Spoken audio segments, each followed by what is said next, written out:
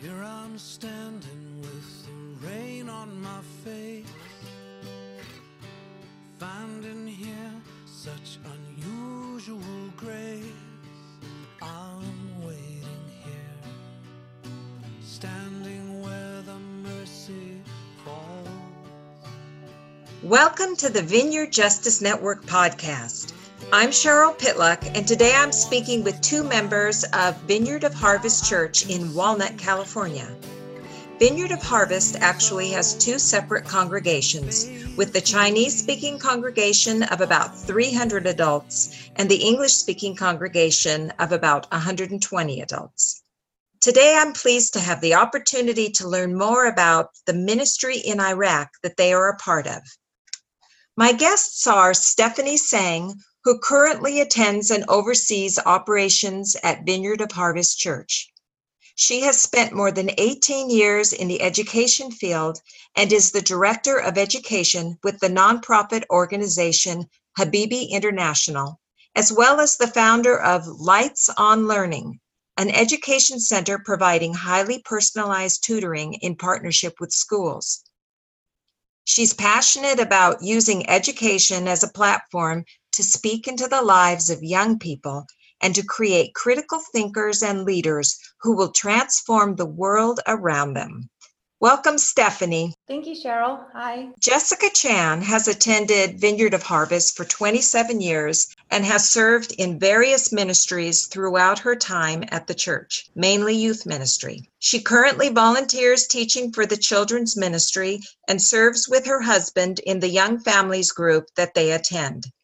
She has been in education sector for many years and now works in advancement for Habibi International. Jessica is also at home raising her young child and hopes that she can eventually serve in Iraq with the entire family.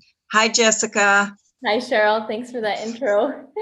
You're welcome. Stephanie and Jessica, you know I love hearing about the work that you and the church are doing in Iraq. Why don't you tell us how you got involved in Iraq, of all places? My dad is a senior pastor at Vineyard of Harvest, and it was actually him. He went first in March 2017. And when he told us he was thinking of going, we didn't think he was serious. And we laughed at him because he's this Chinese immigrant man who, if he goes for 2 days without eating Chinese food, he gets cranky. You know, he has to sleep in his own bed. And we were like, what are you going to do in Iraq? Like, he was just so determined to go. So when we figured out he was serious, I kind of got scared and I told him, it's dangerous. I don't think you should go. I told him, like, just stay at home, you know, pastor the church, and do your thing. And he just couldn't shake it off. And this is during the refugee ban, and there was a lot of criticism of evangelical Christians that just said, like, they don't care about the refugees. And this further confirmed his conviction that as a pastor of our church, he needed to lead the way to show that now more than ever, it's our responsibility as Christians to step up outside of our comfort zone, beyond the suburbs, to love and help those in need, even if it's inconvenient or uncomfortable and uncertain. So he went to Iraq, and every day that he was there, he would send us pictures and he would share stories of families who were affected by war and ISIS, and it was just really heartbreaking. He told us the names of orphans, the widows, the people who were out there, and it became very real for me as I followed what he was doing. I can't explain the conviction that welled up inside of my heart when I saw a photo of my dad, who was an orphan. He was holding a little boy who was orphaned by ISIS, and it just broke my heart that this was happening. That's when I knew that I was supposed to go too. That's amazing. Jess, you have anything to add? Well, I actually got to see our pastor, Stephanie's dad, leave during that time. And of course, I too thought it was a little crazy. But after seeing Stephanie go, I had actually served with her for many years, teaching English camps in China. And so just having that familiarity of serving with her and seeing her do that there in Iraq really excited me, and she shared a lot with me when she came back. And I had already felt convicted at that time that I was already praying for an opportunity to step out of my comfort zone and do something outside of the walls of the church and just really serve in a way that, you know, maybe is even dangerous or is just a risk to take. After she shared with me about her trip to Iraq, my husband, when we got home, he told me, I think you should go. And at that time, it was a crazy thing for him to say because we had a baby. Now she's 2, but at the time she hadn't turned 1 yet. And he just felt convicted that God was telling me that I should go and serve. And I had just quit my job, just became a stay-at-home mom. And I was like, okay, well then, if you're saying God's going to take care of our family, then I will go out and serve. And so I just knew at that moment that God had orchestrated all of that for me to step out and serve in Iraq. You mentioned the danger issue, and I'm sure that a lot of people are thinking about that. What really is the danger level for you all when you're in Iraq? Well, I know that's the major concern when we tell people that we're going. However, the place that we serve in Iraq is in the northern region, and it's technically called Kurdistan. And so it has its own government, it has its own border. It's separated from the southern region of Iraq where ISIS was reigning over that area. And so the area that we were in at the time was technically safe. It had its own military. There was no actual warfare going on within that region. And so when we served there, that's where all the refugees and the displaced people live. That's where all the camps are. So it is a safer place. It's where they're running to find safety. So it's almost like going to, just a normal country. You don't see anything abnormal going on. You don't feel unsafe. You don't see any warfare going on. And so that's the big difference. And it's surprising for most people to hear that. I know that you specifically work with a group of people called the Yazidis. How did that come about, and why are they there in these camps? Yes. So in 2014, ISIS planned an attack on the Yazidi people. They're an ethnic minority group, and they live in the Nineveh region of Iraq, which is closer to the northern portion. And so for this group, they have their own religion.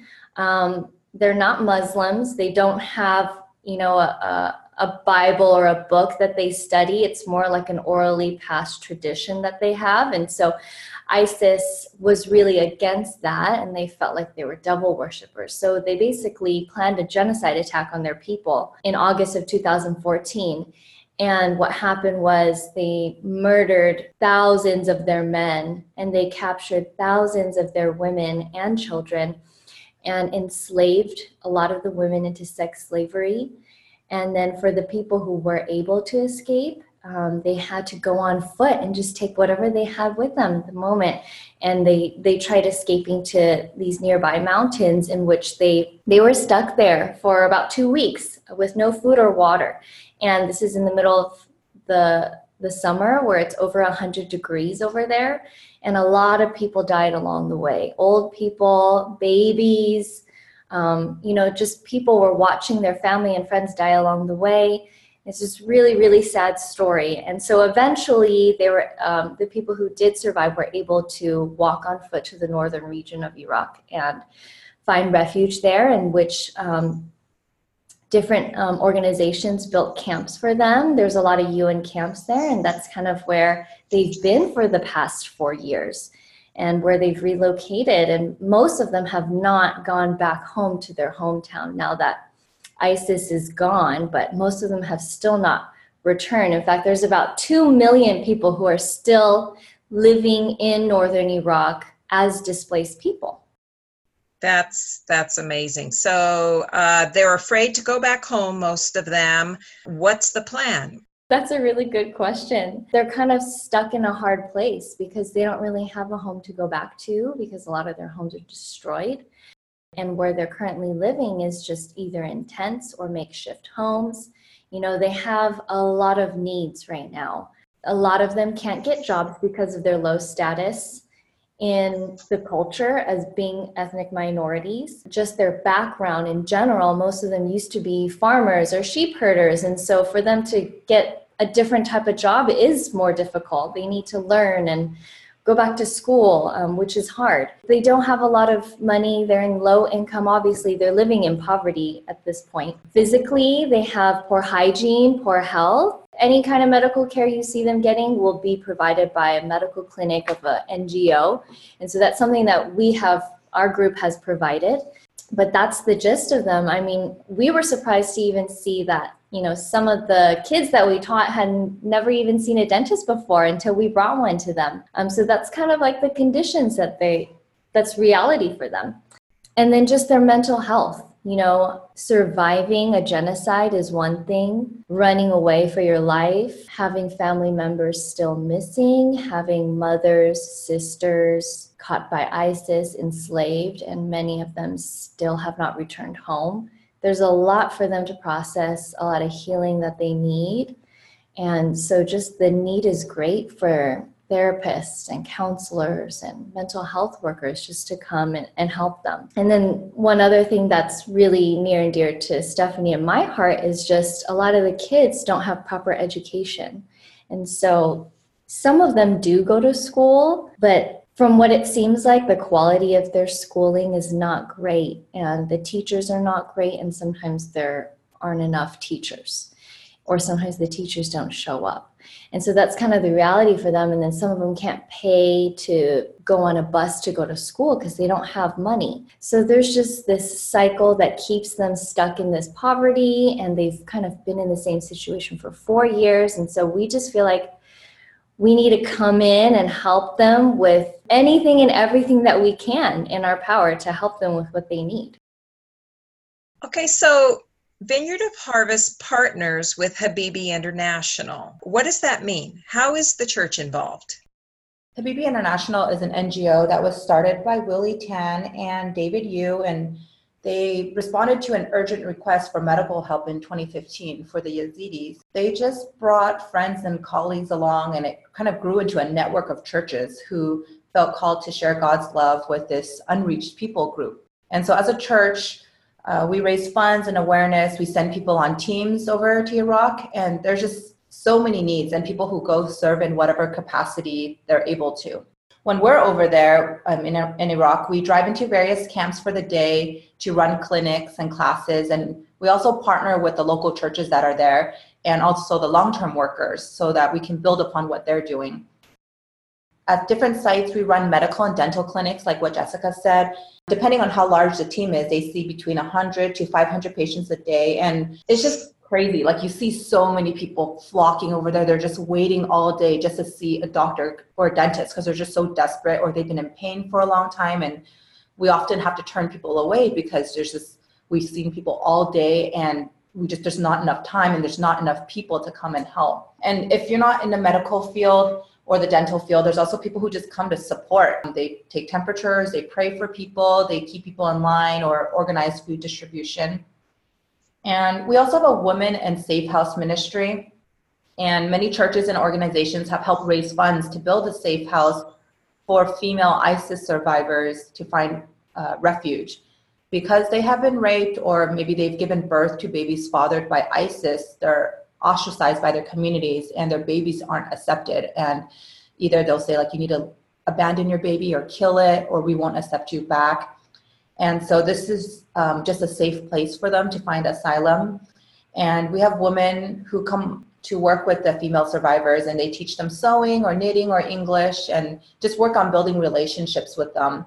And we've also had mental health professionals come in to work with them and train the local NGO staff there. In terms of education, we've been able to start English camps for kids ranging in ages from 7 to 14. And people come and help with games and songs and teaching. And you might wonder, like, what can you do in 2 weeks to educate kids? And part of it is just sparking a love and excitement for learning and reigniting that hope that they can see a hope for their future and just want to keep on learning. A lot of them don't care about school. They'd rather work because they need money to feed their families. But when they can see how much fun learning can be, or that they are capable of learning, because a lot of them feel like they're not good at school, we hope that that kind of connects them back, and they'll make a greater effort to go to school, their own local schools as well, and maybe just to learn English and give them more opportunities to have work.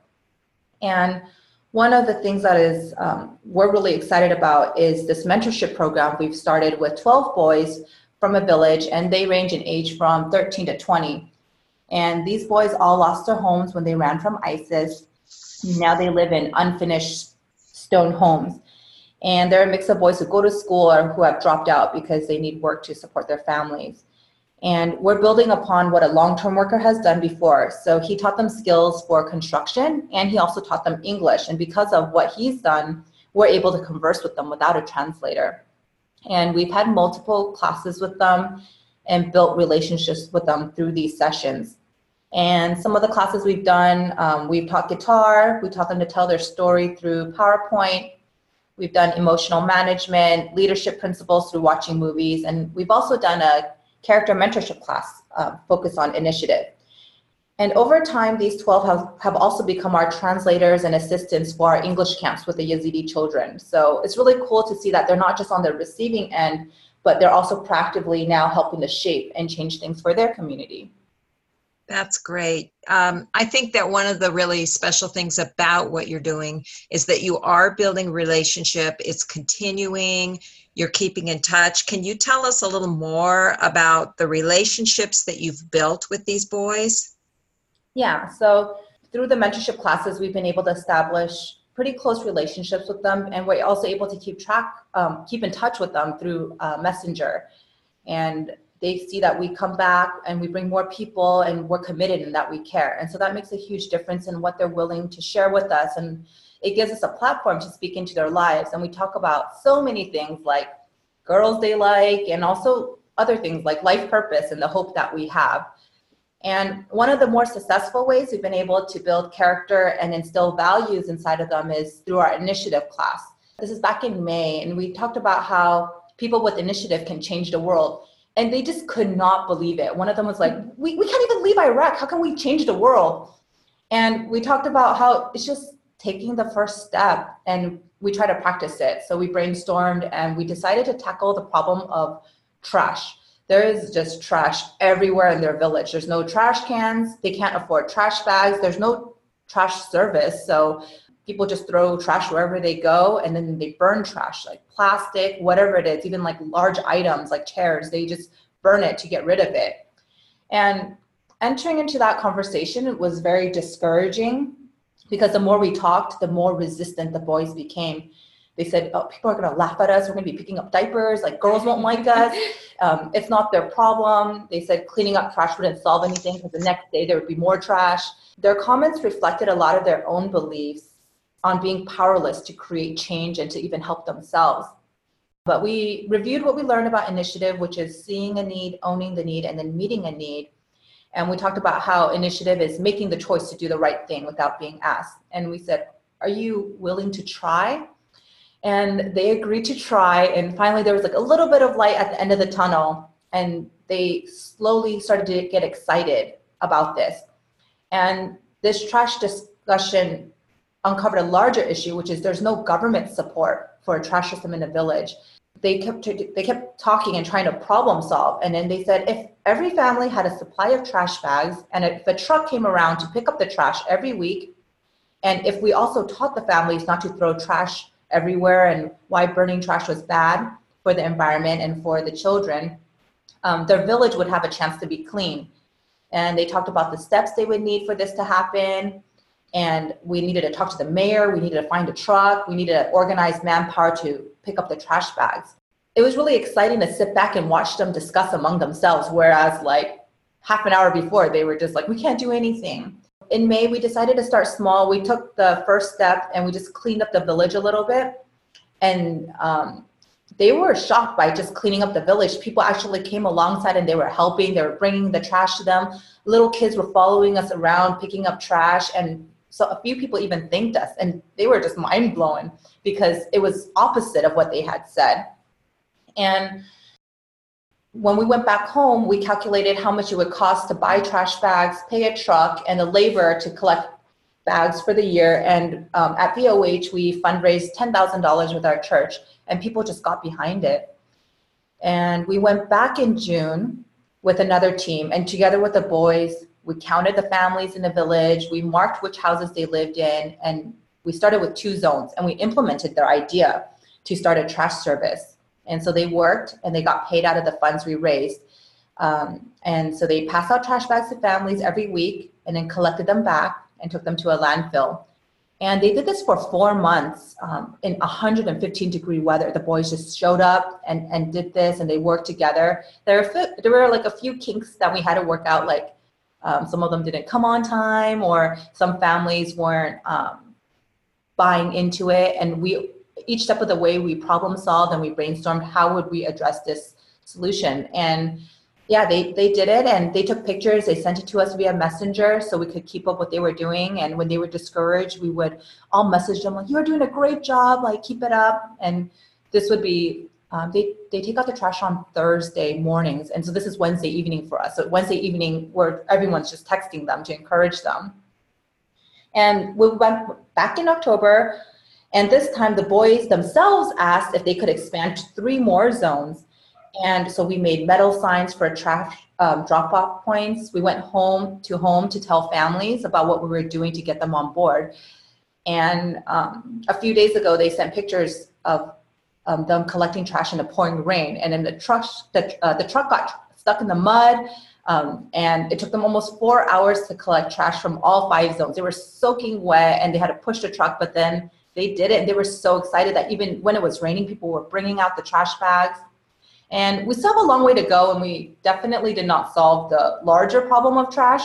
But in the end, it's really not about trash. It's about empowering these young people to step up as leaders and to know that their actions can create change right where they are, even if they're not rich or powerful. And it's been really awesome to see them take ownership of an issue in their village and be able to change people's behaviors and living conditions based off of them choosing to do something. And because their neighbors see them working so hard, the families also try to help minimize the trash in their zones. And these kids are instilling a sense of shared responsibility. And in doing so, they're restoring dignity and pride to a place that the Yazidis are now calling home. And the whole thing is kind of like running a youth group. And sometimes they're discouraged, and we try to encourage them. And, we take them out, we play soccer with them, take them to the movies, and just try to build relationship with them. And also try to inspire them towards something greater. Oh, one of the things that we've done, that we took them to the mall, and then some of them rode an escalator for the first time, and they were so scared. And it's just so heartwarming to be part of these experiences with them, seeing them experience like having fun, but also seeing them get together and work together as a team and encourage them. And yeah, we just love them. And back home, we want people to be saved and discipled and enter into community. But over there, it's backwards. We enter into community, we disciple, and in the process, we're sharing God's love.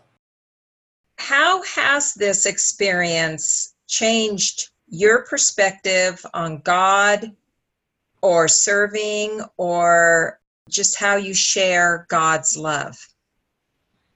Well, one of the things that you learn is that your own love wears off so fast. The novelty in the honeymoon period just goes away, and you start to see the bad attitudes and the weaknesses. You see everything. I mean, this is a group of teenage boys. We work with a lot of different people, children and adults, but then we focus mostly on these boys that we're mentoring. And you see that sometimes they get discouraged by their circumstances, and they hang out together and they spiral down together. And their older brothers or their fathers are always either gambling or smoking or drinking because they feel hopeless about their future. So these boys feel the same way, and they're drinking and gambling and smoking, and we're trying to tell them not to, and we're trying to tell them to work. And it just seems, sometimes it feels like things aren't really changing. And, they worry about acne and girls, and they're struggling with heartbreak and peer pressure and all of those things. And trying to love them through it all can get tiring. And it's a battle to say, come, I'm here for you, when you really want to say like, go, I've had enough. And you just want to see results, you want to see change, and you want to see what you're doing is making a difference. But God doesn't withhold his love from us when we get difficult or when we don't get it. And he pursues us through it all, and he goes with us, and that's what transforms us. And I'm still trying to learn how to love extravagantly like that with no agenda. And I've learned that I just basically have to step aside and set aside my own expectation and let God's love flow through me, and let the Holy Spirit had the freedom to love extravagantly through me because my love isn't strong enough. And I've also learned that the end goal has to be God's love too. I can't just love with God's love and then so that I can receive their love. I need to love with God's love and be content with receiving God's love, because in the end, that's what's enough.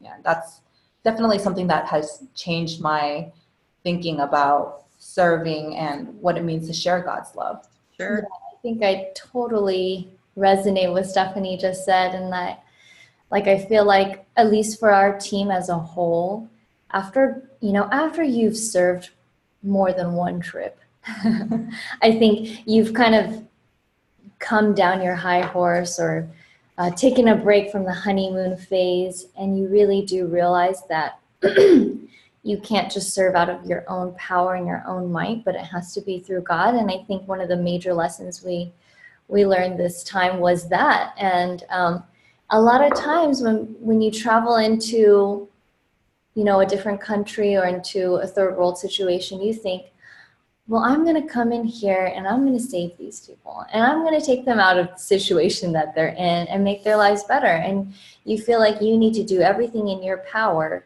to change that situation. But I think for me, I realized that that's not what God was telling me to do. He wasn't saying, you need to be the savior for them, but you just need to commit to them and you need to love them and you need to be a part of the bigger picture of what I'm already doing there. Mm-hmm. And so it was realizing my place in the bigger picture and just finding a lot of peace that I don't need to carry this huge burden, that this is all on me, that I have to own all of this, because it's not, and it's really physically impossible for me to be able to do that. And it was great. It was eye-opening, and it's good to realize, we are part of the body of Christ, and we're not coming in as mini saviors, but we're just a part of the body of Christ.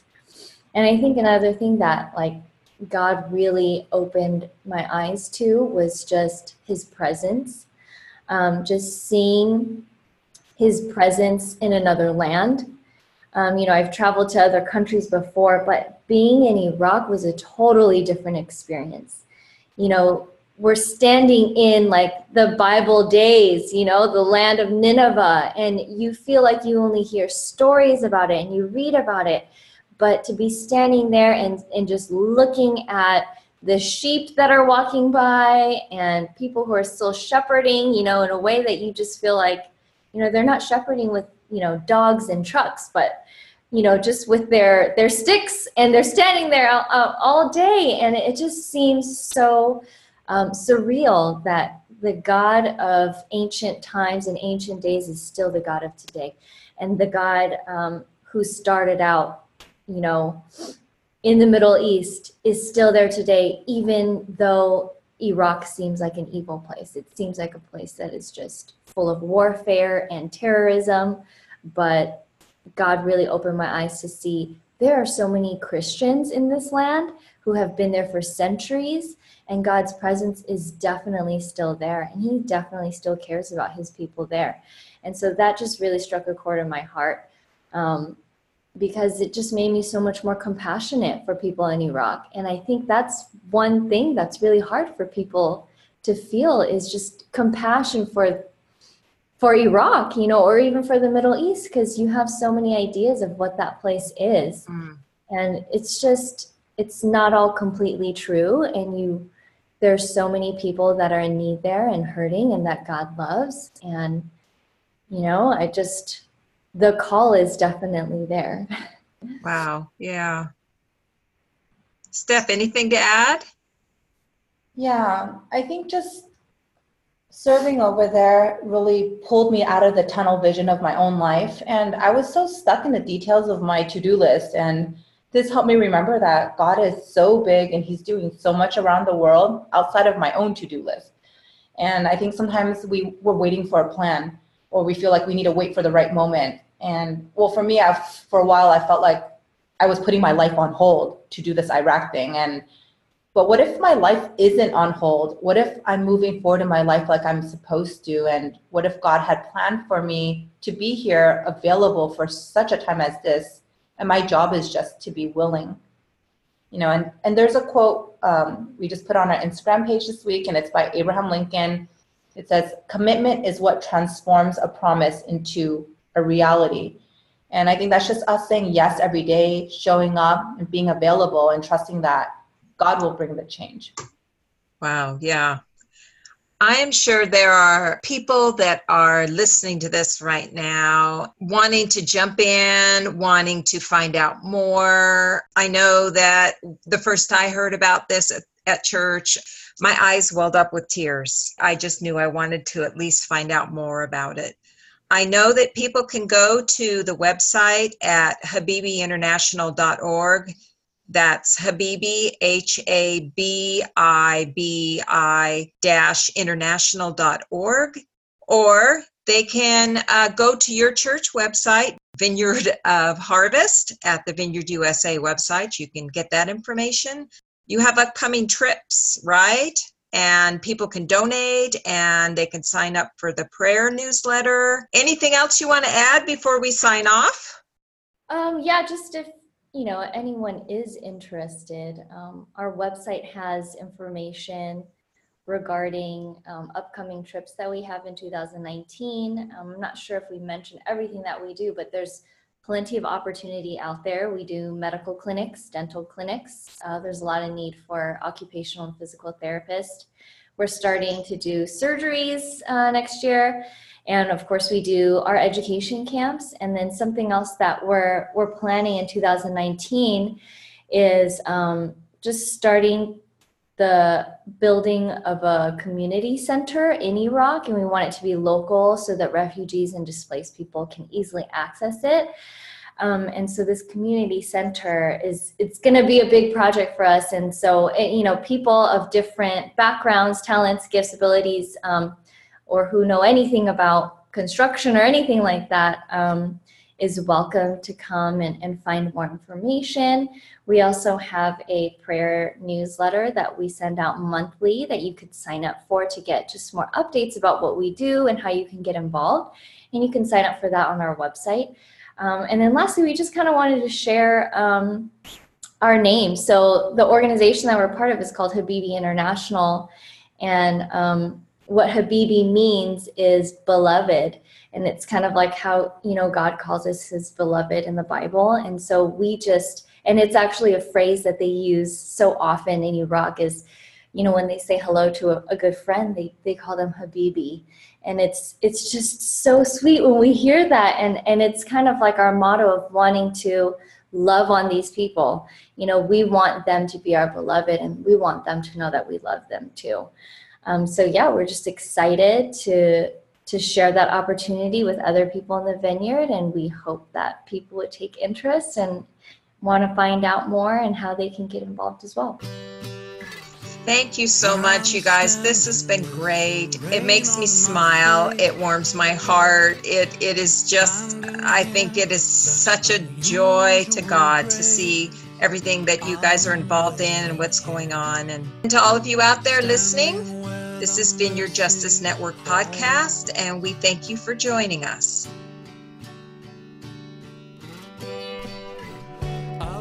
For resources related to this episode, as well as to listen to previous podcast episodes, go to www.vineyardjusticenetwork.org. Follow us on Facebook at Vineyard Justice Network and on Twitter and Instagram at Vineyard Justice.